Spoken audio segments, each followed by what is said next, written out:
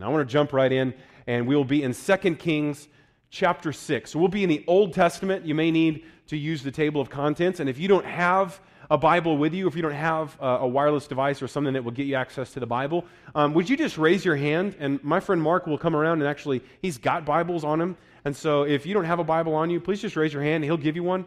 That's a protective measure so that you know exactly what we're talking about and that I'm not making it up as I go, and for you to follow along. And in addition to that, if you don't own a Bible, you don't possess one, please take that as our gift to you. Please take that as something. We want you to have that. We want everyone we know to have access to God's Word. So we've been walking through the book of Acts and kind of put that on hold for a few weeks. And starting last week, we began a series. We'll call it Core Values, really who we are as a church and why we believe what we believe and what are the distinct things that we want to portray and we want to live out, we want to talk about, sing about. And last week we saw the key core value really is the story, the essential message of the Bible, and we call it the gospel. The gospel, it's a real churchy Bible word, but it simply means good news.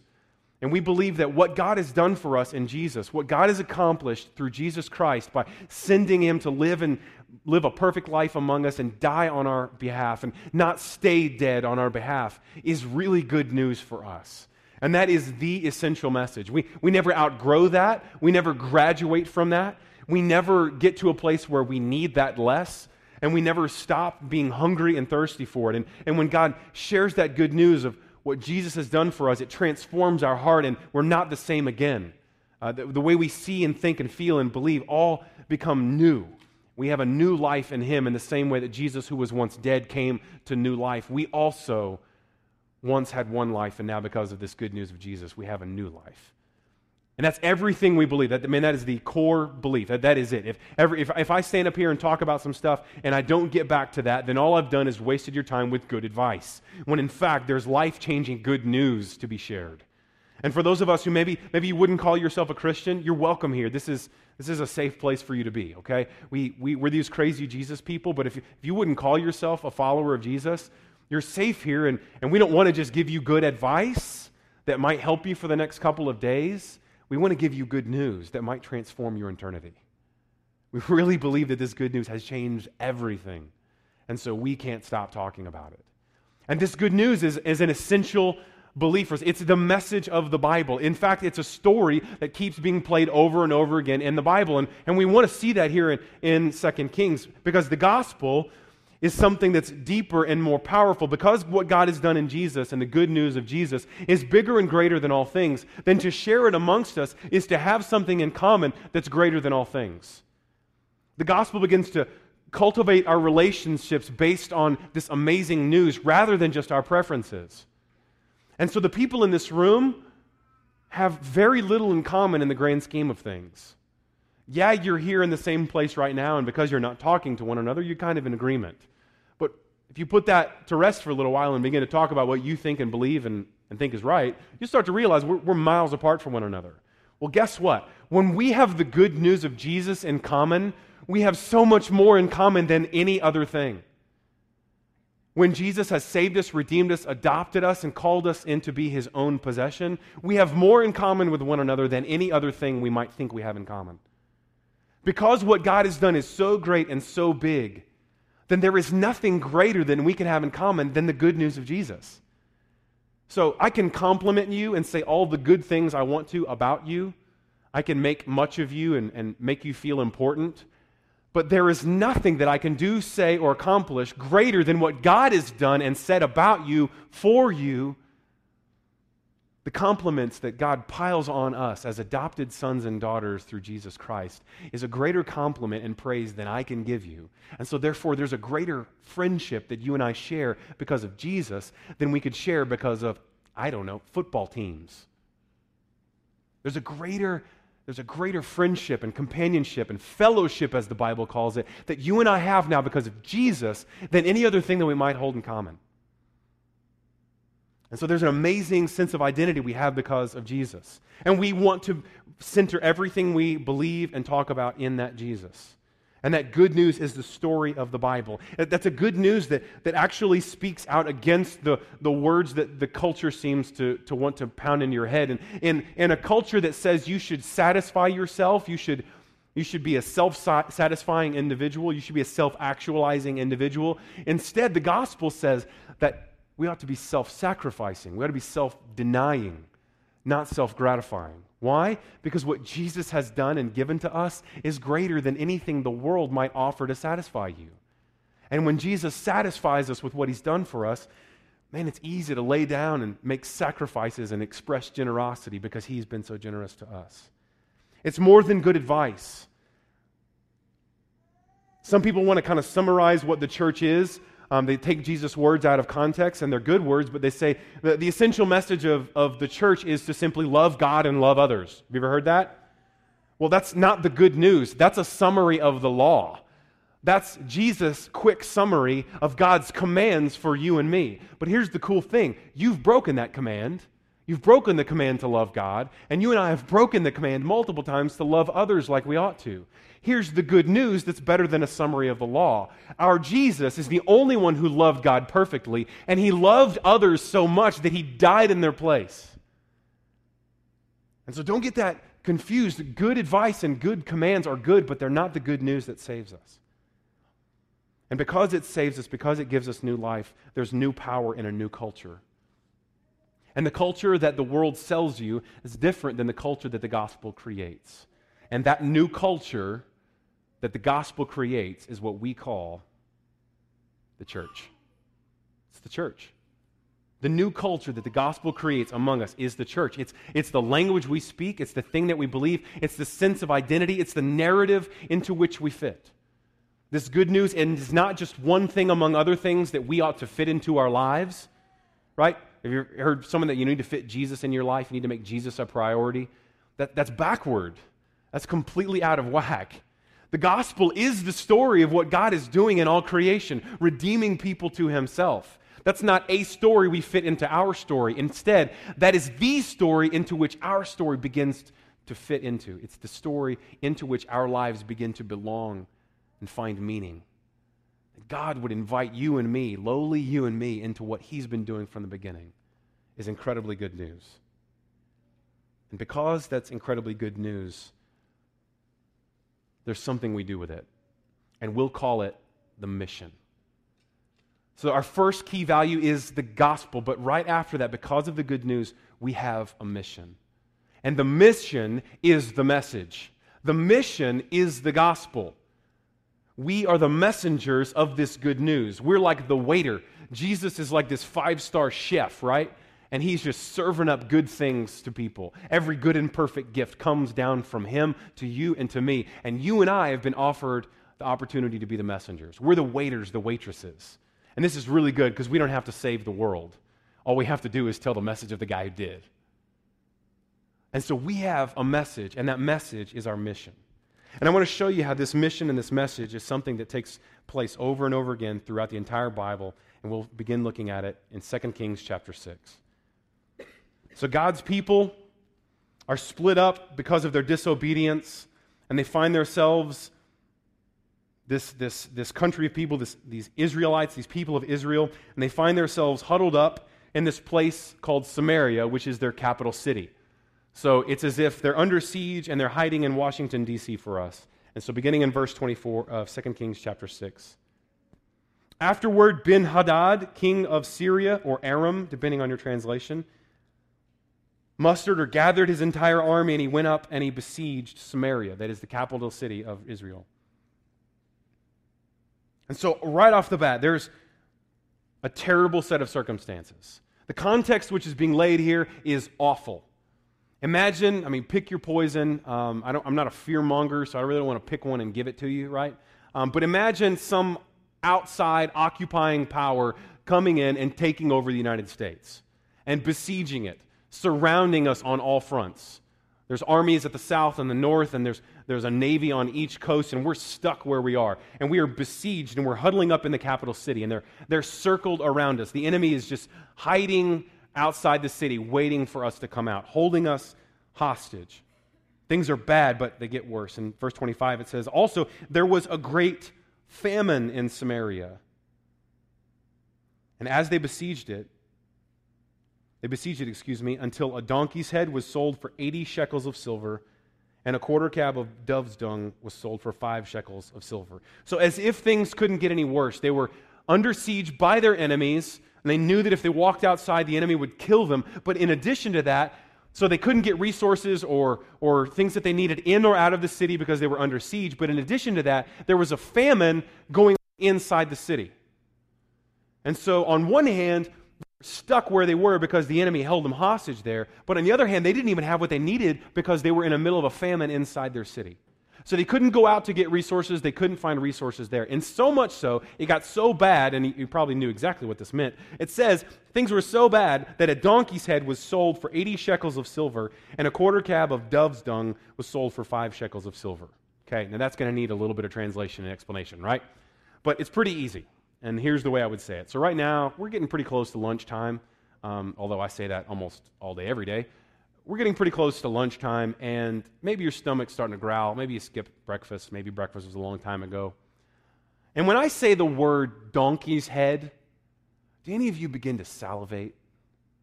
Like, donkey's head. Oh, dude. Like, when we're done here, we break up, we dismiss, let's go somewhere. Let's get some donkey's head. Right? I mean, Applebee's, donkey's head, just go together, right? And I say donkey's head. Does anyone's stomach start to growl? Right? So even for you, the idea of a donkey's head, the head of a donkey, I mean, even think of something you would eat, because we don't eat donkey, but let's say a cow's head, right? Even then, that's kind of a strange thing to eat. And it doesn't make you, it doesn't make you hungry. It doesn't make you salivate. And yet, apparently, this thing that's disgusting that you couldn't give away, right? Because if you had a donkey and you were going to eat it, you'd probably chop the head off, throw it away, and eat some better parts of its body.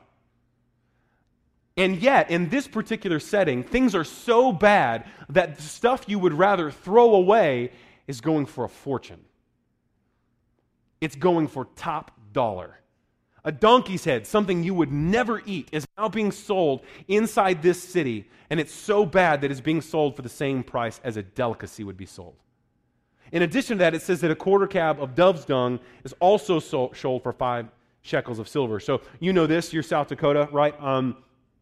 Our Native American friends used to cook with something we find readily available across the plains, especially some time ago, and that is buffalo chips, right? When they dry up, you can burn them and cook with them, okay? And so buffalo chips, they're not very valuable, right? They have no value. In fact, if you're lucky, maybe they use as fertilizer, but they have no value. And the same thing is here, that they used a way to use this dove's dung to cook with. It was basically like charcoal, but it was really cheap and not valuable. Less valuable, certainly, than wood or anything else you could cook with. And this thing that normally you could go out and find and has value is now worth 5 shekels of silver. Things are so bad that the things that used to be free, the things that you would throw away, are going for a fortune. That's how desperate people are. But then it gets worse. Now, as the king of Israel was passing by on the wall, in verse 26, a woman cried out to him, saying, "Help my Lord, O king." And you got to love the sarcasm of this king here. He says, if the Lord will not help you, how am I supposed to help you? From the threshing floor? Or from the winepress? So get his sarcasm here. He's like, how am I supposed to help you? They're in the middle of a drought. They're in the middle of a famine. They don't have anything.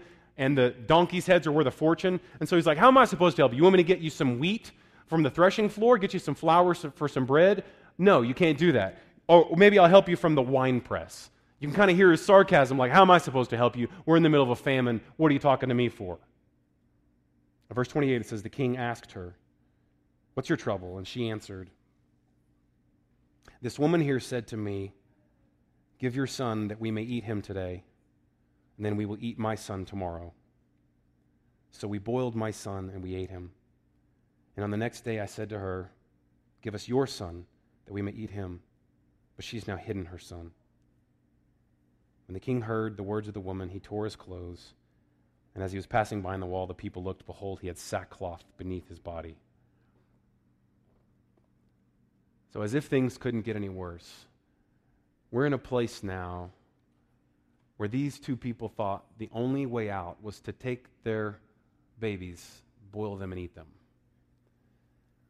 Now, even in your mind and mine, that's kind of foreign to us. Our instincts are opposite of that. If we're in danger, if we're in need, our instincts, parents' instincts, and people who even aren't parents, have the instinct to like, well, I will sacrifice myself for my children. Right? I don't want anything to happen to my children. In fact, I would die for them. And that's kind of a natural instinct for parents. It's even a pseudo-natural instinct for people who see the helplessness of babies and children. And yet things are so bad.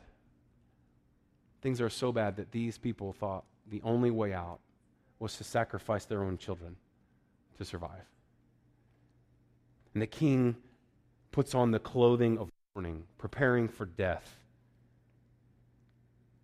Verse 31, he said, "May God do so to me, and even more also, if the head of Elisha," that's God's prophet, "if the head of Elisha, the son of Shaphat, remains on his shoulders today." The king is so angry, and he's so angry, and we'll see in a minute, he's so angry at the Lord, at God, that the only thing he can resort to is to attack God's spokesman. So Elisha was sitting in his house, and the elders were sitting with him. Now the king had dispatched a man from his presence, but before the messenger arrived, Elisha said to the elders, "Do you see how this murderer, that is the king, is sent to take off my head? Look, when the messenger comes, shut the door and hold the door fast against him. For is not the sound of his master's feet behind him?" And while he was still speaking with him, the messenger came down to him and said, speaking for the king, "This trouble is from the Lord. Why should I wait for the Lord any longer?" I want to stop there for just a minute and begin to kind of reflect on that. The king witnessed such a horrible sequence of events. The king found them to be in such a terrible state that his only response was to say that this evil, this trouble, is from the Lord. And why should I wait for the Lord any longer? Why should I wait for God? What can God do? Have you ever been there? You ever been there? You ever been in that place where you're like, why should I even believe that God is good? Why should I believe that God is in charge? Why should I believe that God has a plan for me? Why should I believe that God can get me out of this mess? It's so bad that even God could not get me out of this. In fact, have you ever been in a place where you said, you know what, I think God's the one who's punishing me right now? Ever been there? In fact, you may be there right now. I ask that because if you don't begin to take that question seriously, then the rest of this story makes no sense. And all I would say to you is, you've never been there, if you've never been in that place where you're like, there can't possibly be a God, look around me. How could there be a God in spite of all of this? How could there be a God if this kind of stuff is happening in my life? If you haven't been there, then I would warn you, that time's coming. This question's real, and this question, if you don't sympathize with it, is a real place that we find ourselves on a regular basis. Like, why should I even believe there is a God? It's a question kind of like when I used to ride motorcycles. I met an old guy, and he said there's two types of motorcycle riders. There's the guys that have been in a wreck, and there's the guys that haven't been in a wreck yet. And those are the two types of motorcycle riders. The guys that have been in a wreck, or they're just about to be in a wreck. And that's it. And there's a sense in which this commercial this question is the same way. It's kind of the same perspective here that if you haven't asked this question, if you haven't been in that place where you're like, what is God doing and why should I believe that He's real? And I want to tell you, this question will probably come from your lips sometime soon. This is how we feel sometimes.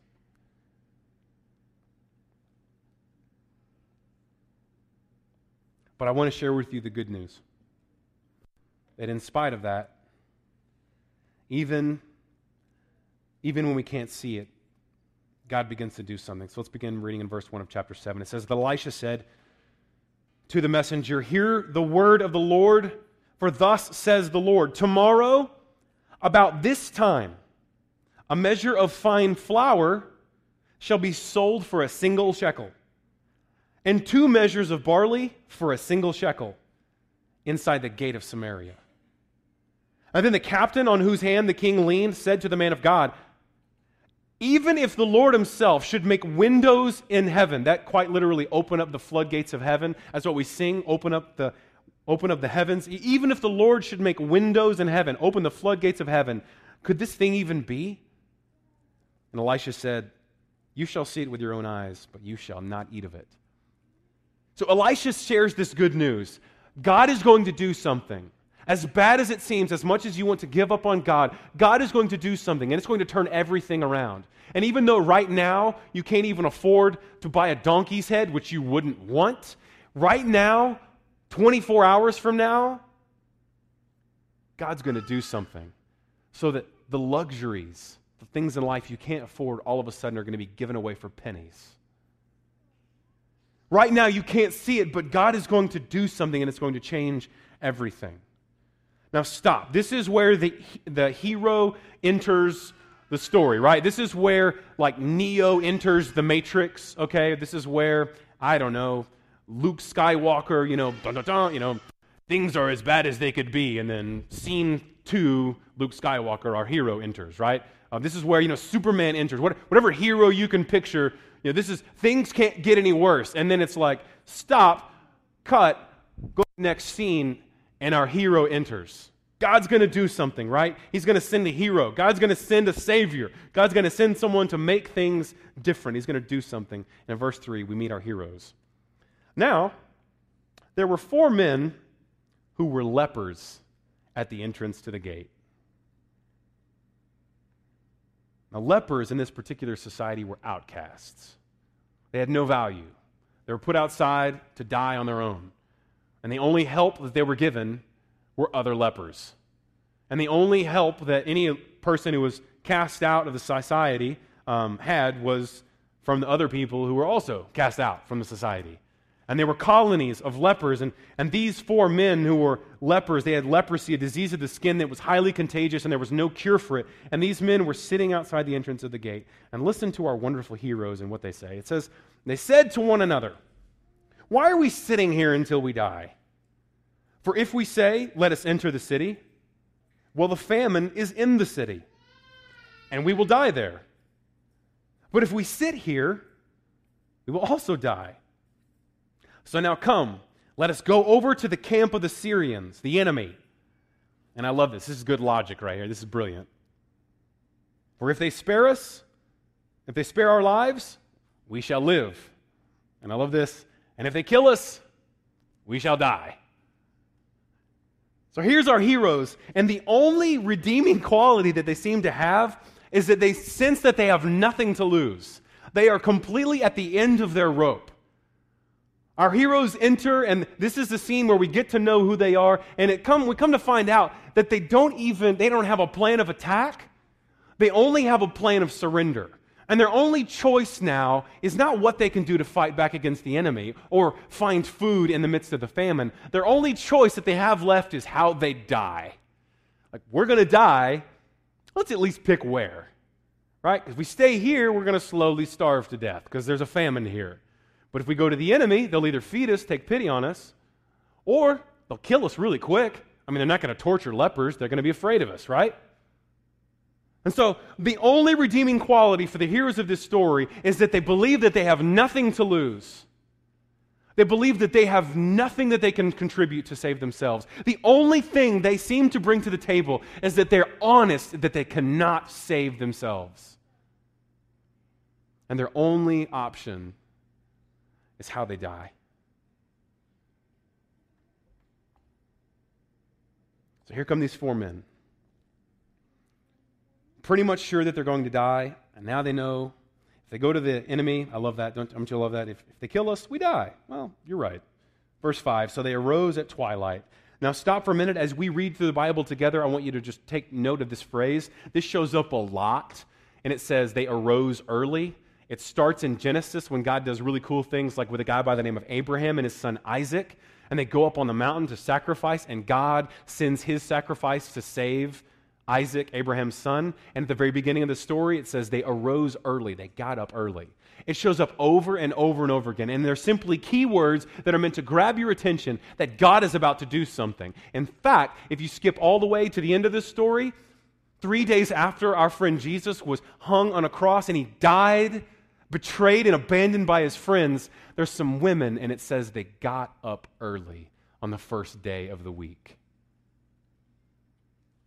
Whenever you see these, just perk up your ears. God's about to do something. So it says that in verse 5, they arose at twilight, they got up early, and they went to the camp of the Syrians. But listen to what had happened overnight. And when they came to the edge of the camp of the Syrians, behold, there was no one there. For the Lord had made the army of the Syrians hear the sound of chariots and horses, the sound of a great army, so that they said to one another, behold, the king of Israel has hired against us the kings of the Hittites and the kings of Egypt to come against us. And so they fled away in the twilight and abandoned their tents, abandoned their horses, abandoned their donkeys, leaving the entire camp just as it was, and they fled for their lives. You see, God did something in the middle of the night, and it changed everything. Picture that, if you will. Like, okay, so in our minds, we kind of have a plan of escape. I don't know, like if something bad happened, I don't know, I'm going to like grab a few things and throw them in the car and drive, or at the most, maybe like go into the basement and hide. So picture this. What would have to happen for you to think that the best option is to leave your house in the middle of the night and run directly away into a cornfield? Like, what would have to happen? How afraid would you have to be for you to just, in the middle of the night, get up and start running out of the city into the wilderness? Just running straight through the cornfield. Can you picture that? Like, what would have to happen? I mean, even the zombie apocalypse, I'm going to grab a gun, right? It says that they didn't even grab their weapons. They dropped their weapons and they just ran. Right? Even in the zombie apocalypse, I'm gonna get in a car. I mean, you know, I've seen the movies, right? There's if something bad happens, you know, I've seen The Day After Tomorrow. If it gets cold, I'm gonna grab something. I'm gonna grab my coat. It says that something happened so amazing and so terrifying, and their defeat was so ultimate that they just ran for their lives into the wilderness, believing that they were better off with nothing and running fast than they were had they stayed exactly where they were. Can you imagine what it would take, what kind of fear you would have to be gripped with to think that the best option is to just start running into the cornfield? That's what God did to the enemy. It says in verse 8, when the lepers came to the edge of the camp, they went into the tent, and then they ate, and then they drank. And then it says they carried off silver and gold and clothing. See, they even left the clothing. What? Guys are crazy. They left clothing and then they went and they hid them. And then they came back and they entered another tent. And then they carried off the things from it and they went and hid them. I love the picture here of these guys. They're pretty sure that the only possible outcome is that maybe they'll get lucky and the enemy will have mercy on them, right? Kind of like if you can't beat them, join them. And if they're lucky, they'll have mercy. But other than that, maybe they show mercy by just killing us immediately. And instead of walking into the camp and being met at gunpoint and met with weapons and threats, they're met with silence. And instead of being at risk, instead of their lives being in danger, they walk into an open party. It says they begin eating and drinking. It says they begin taking treasure and trying to hide it. And it says that they couldn't even, there was so much they didn't even know what to do with it. They took one trip of treasure and they hid it. And they were like, well, there's more, let's take another one. I picture this just kind of fun. They're eating and drinking. Can you imagine this? Like a bunch of lepers, like they're outcasts, dude. They're not cool. I can see them like trying on the armor, right? Like having like a little, you know, I can almost see a joust, like, ha-ha, you know, we're live. You can see them dressing up in armor, having a little Renaissance fair right there in a party, eating and drinking. Probably, there's so much, they're probably throwing food. They're probably like, this is good. I don't like this. Can you imagine the celebration, the joy, the party of knowing that at one moment that they couldn't save themselves, and yet they walked upon an amazing thing that God had done for them. And they start to hoard it for themselves. They start to hide it. They start to take these things and keep them to themselves. In verse 9 it says, I want you to hear this because if I could summarize and paint a picture of what our mission as people who have been changed by the good news of Jesus, this is it.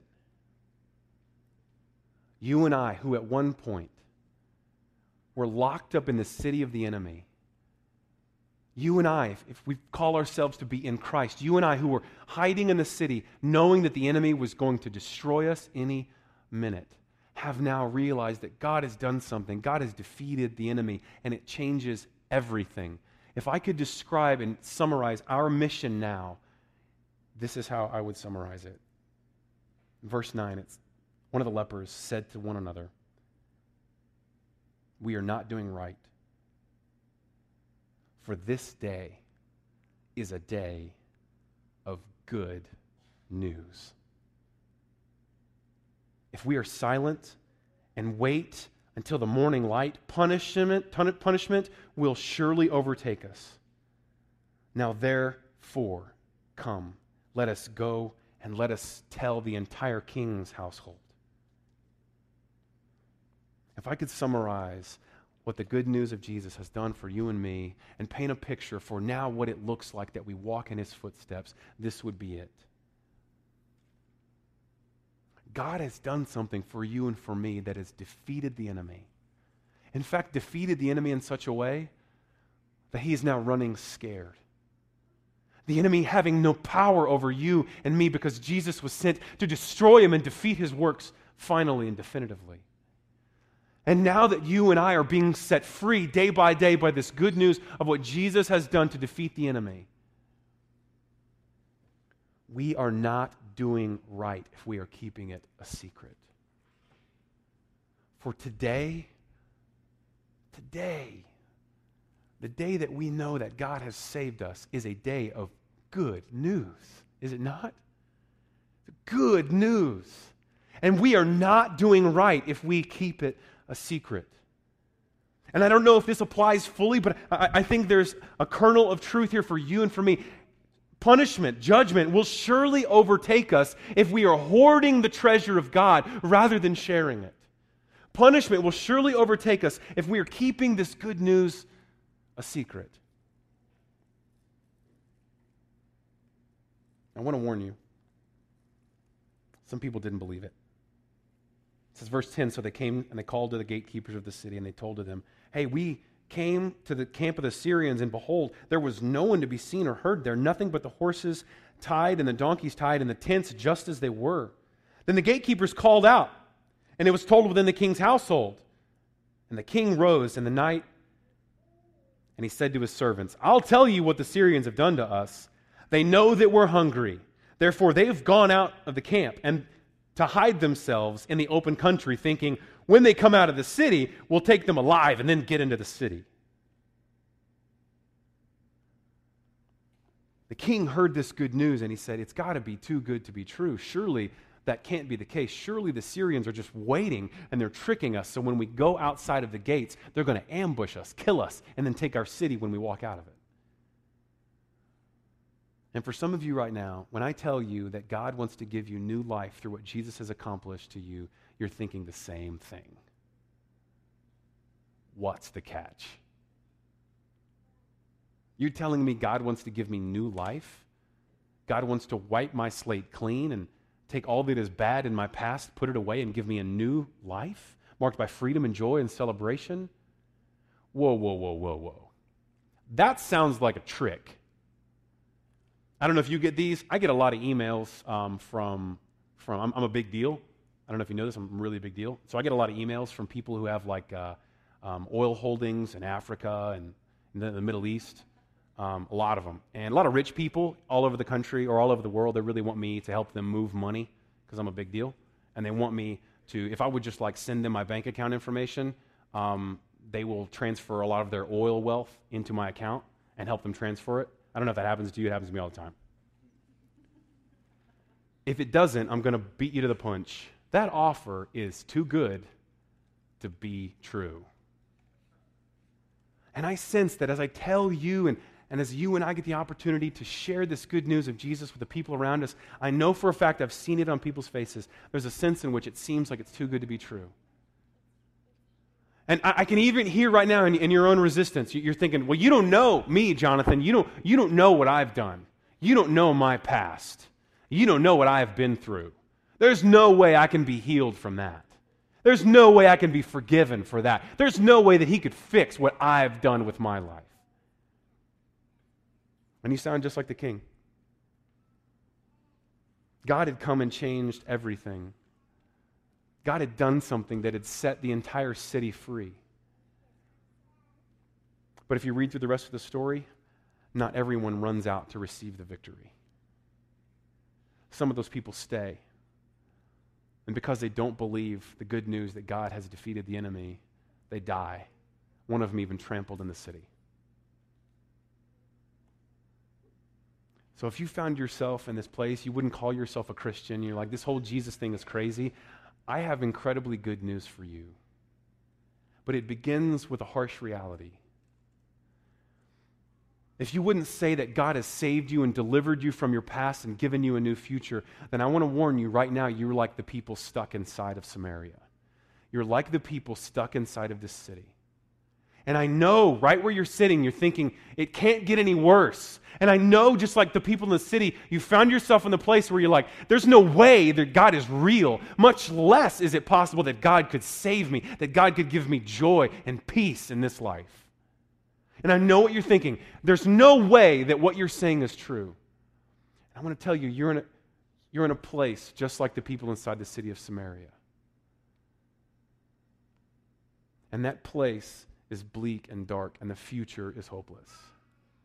Because you will either starve where you are, or the enemy will strangle you where you are, or the enemy will kill you when you try to fix it. And yet,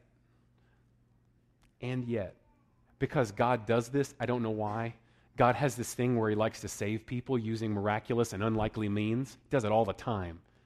He didn't use a king to save us. He sent this lowly child that didn't even have a home, a hospital, a hotel room to be born in. He was born in a barn. And our God, for some reason, wants to be known among the nations, not for his power and his violence, but he wants to be known among the nations for his mercy. And so he saves people with miraculous means, so much so that he will even use people who are outcast, rejects like lepers, to be the deliverers of good news. And if you find yourself stuck in that city, I want to tell you, as hard as it is to believe, if you will simply open your eyes, if you will simply look at the world a bit differently and see the reality that God has done something and changed everything, even this moment, for you to open your eyes to the possibility that God has defeated the enemy and you are no longer under his control. The possibility that for you to begin to just consider it and believe it is the opportunity and the power to be transformed, forgiven, redeemed in a moment, in an instant. And to simply believe it, to simply consider it, is to be saved from it, just like these people who were locked in this city, who thought they were without hope. But for those of you, maybe you already are a Christian, maybe you would call yourself a follower of Jesus. Maybe if you heard this good news, maybe this good news has already inspired you. Maybe this good news you've heard and it changed your life and it's begun to renew you each and every day. If you would call yourself a follower of Jesus, there's something here for you too. You're not special. You're not special. Walt Disney's wrong. You're not a princess. Okay? You're not a snowflake. But, even if you're not special, even if you're a reject, God has entrusted to you and to me this amazing message that he has done something that has changed everything. And our only redeeming quality, just like these lepers, really is to look and see that we can't save ourselves. And you can test this theory. Try to fix what's wrong in your life. Pick the thing that bugs you the most in your life. Try to fix it. Try to take control over it. And see if you will, if you don't create a bigger mess than the one you have now. Try to fix it. Try to make it like you want it. Get back to me. Tell me how that works out for you. But I've found that even in my best attempts, even when I'm the most disciplined at trying to run my own life and fix what's wrong, and when I try to clean up the messes that I've made, I tend to make a bigger mess. And while that might feel discouraging, can I invite you into seeing this? This is really good news.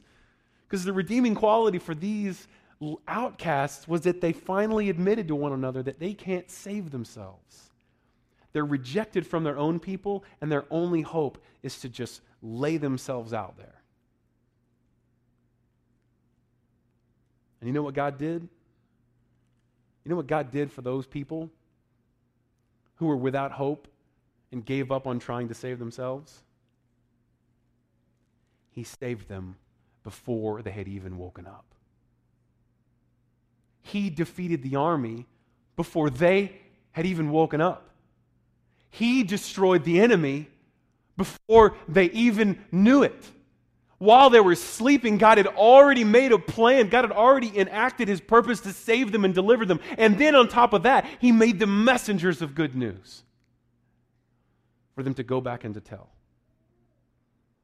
You're not special, but Jesus is.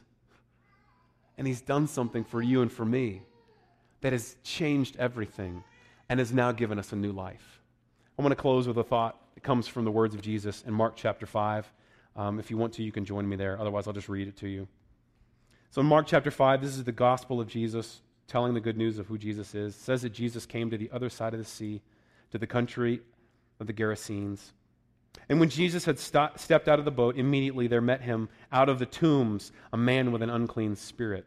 For he lived among the tombs, and no one could bind him anymore, not even with a chain. Did you catch that? People around him had completely given up on this man. This man was in such bad trouble that all the people around him had cast him out. He was living in the graveyard, homeless, and the people had given up on them. Verse 4, for he had often been bound with shackles and chains, but he wrenched the chains apart and he broke the shackles in pieces. No one had the strength to subdue him, so they gave up on him. Night and day among the tombs and on the mountains, he was always crying out and cutting themselves with stones. Ever been there? Know what that looks like? Verse 6, and when he saw Jesus from afar, he ran and he fell down in front of him. And crying out with a loud voice, he said, what have you to do with me, Jesus, Son of the Most High God? I adjure you by God, do not torment me. I love that part. I love where the demons recognize who Jesus is, and they're like, please, don't torture us, as if they know like there's a beating coming. They just don't know when. They're like, oh, we didn't know it was today. We thought we had more time. Don't beat us, Jesus. And Jesus responds, come out of this man, you unclean spirit. And then Jesus asked the spirit, what is your name? And the man, or the spirits, it says, he replied, my name is Legion, for we are many. And he begged him earnestly not to send them out of the country. Now a great herd of pigs was feeding there on the hillside. And they begged him, saying, send us to the pigs, let us enter into them. And so Jesus gave them permission. And the unclean spirits came out of the man, and they entered the pigs. And the entire herd, numbering about 2,000, rushed down the steep bank into the sea and drowned themselves in the ocean. The herdsmen, the owners or the shepherds of the pigs, they fled, and then they told it in the city and the country, and the people came to see what it was that had happened. And they came to Jesus, and they saw the demon-possessed man, the one who had the legion, sitting there, clothed in his right mind, and they were now afraid. And those who had seen it described to them what had happened to the demon-possessed man and to the pigs. They began to beg Jesus to depart from their region. And as he was getting into the boat, the man who had been possessed with demons, the man who had been given a new life, the man whom Jesus had defeated his enemies, had defeated his captors, this man who'd been set free by Jesus, had been given a brand new life by Jesus, he says to Jesus, it says that he begged Jesus that he might be with him. But Jesus did something strange, and he did not permit him, but instead he said to the man, go home to your friends and tell them how much the Lord has done for you and how he has had mercy upon you." And so he went away, and he began to proclaim in the Decapolis how much Jesus had done for him, and everyone marveled. If you find yourself in chains, if you would look at your life and the many things that hold you down, and you would say to yourself, there is a legion of things against you, I have good news. Jesus has power over all things. And to trust in him and his power over all things is to receive the victory that he has over the things that now hold you captive. And he can set you free in a way that you never can. But for those of you who know this, I have words of Jesus for you. Go home. Go to your friends. Go and tell them how much the Lord has done for you.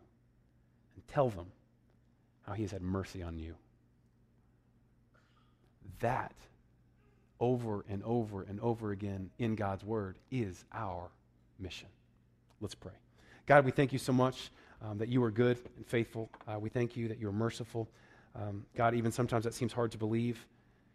If there's any in this room that just seems too good to be true, thank you. Thank you for bringing them here. Thank you that they're here.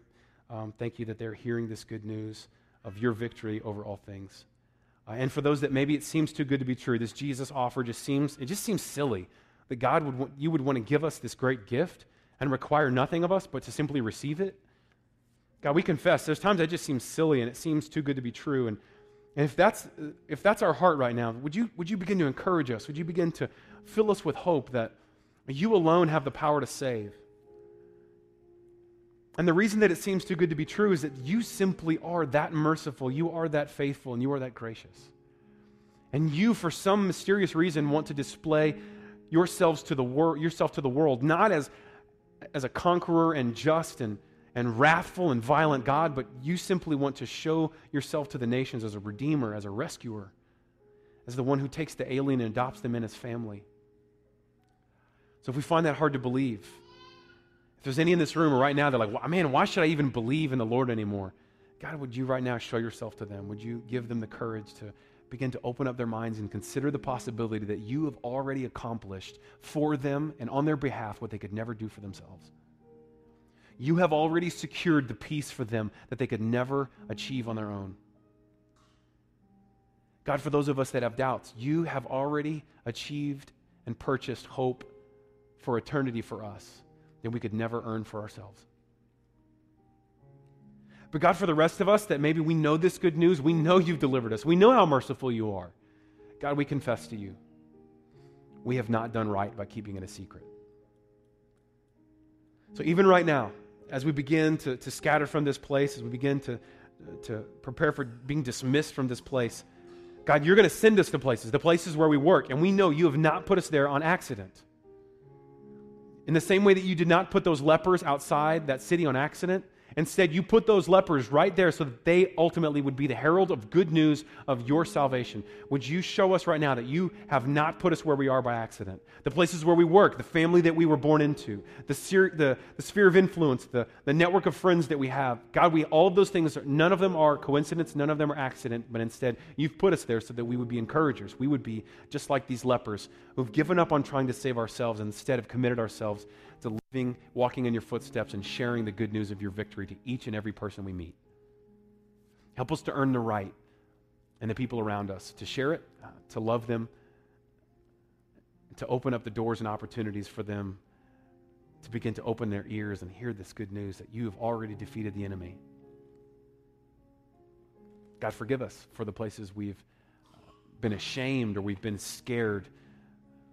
Instead, now, when we go boldly to the people that we know and tell them all that the Lord has done for us, we'll do it in the power of Jesus. In his name, amen.